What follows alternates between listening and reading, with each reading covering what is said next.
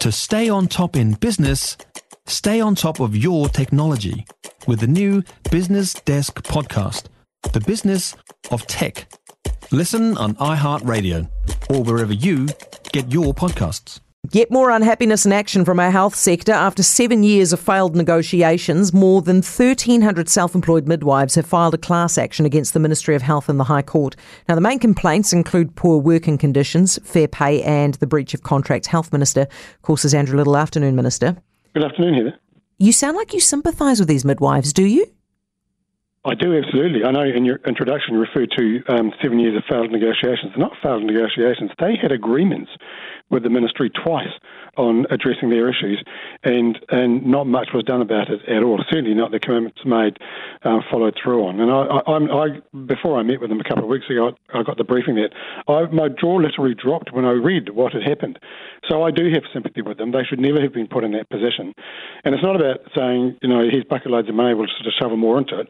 We're going to have to think carefully about how we meet the demands and the expectations. But we need to know that our midwives, are paid fairly for what they do, and part of their request is to have better sort of support, particularly the independent midwives, in terms of administrative support, coordination, and what have you.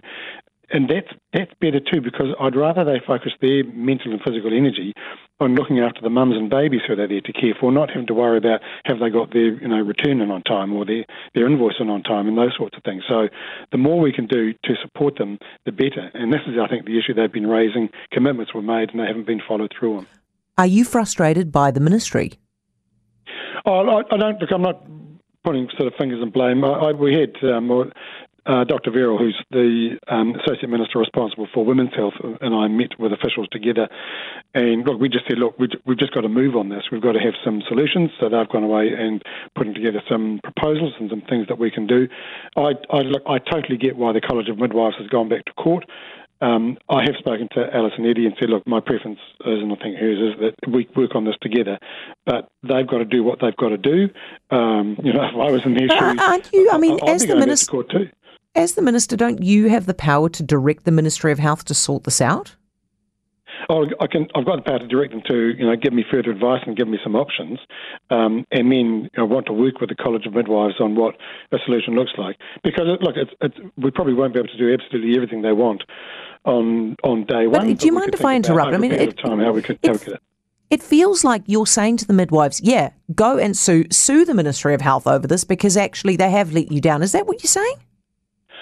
No, I haven't said that. I've just said I'm not surprised they're doing so, because I have to say if I was in their position, I've been a union leader in a position where you get undertakings and withdraw lawsuits and then nothing happens, and that's happened twice to them. I think they've been extraordinarily patient. So, they should do what they think they need to do for their own confidence of their own board and their members. But I've made the commitment to them. I am genuine about wanting to work with them to provide the solutions that they've been looking for. So while they're suing the Ministry of Health, you're going to do what you can do at this end to fix it? Yeah, and I'll be working with the Ministry and Te Whatu Ora Health New Zealand and Te Aka Whai Ora Māori Health Authority as well. We're all in this together. But I think the midwives, they've been trying to get some response to get better fairness in their working lives that they just haven't got, and they should get it. And I do, and Dr. Verrill, we are both committed to doing what we can to address the issues that they've raised. Minister, thank you. Andrew Little, Health Minister.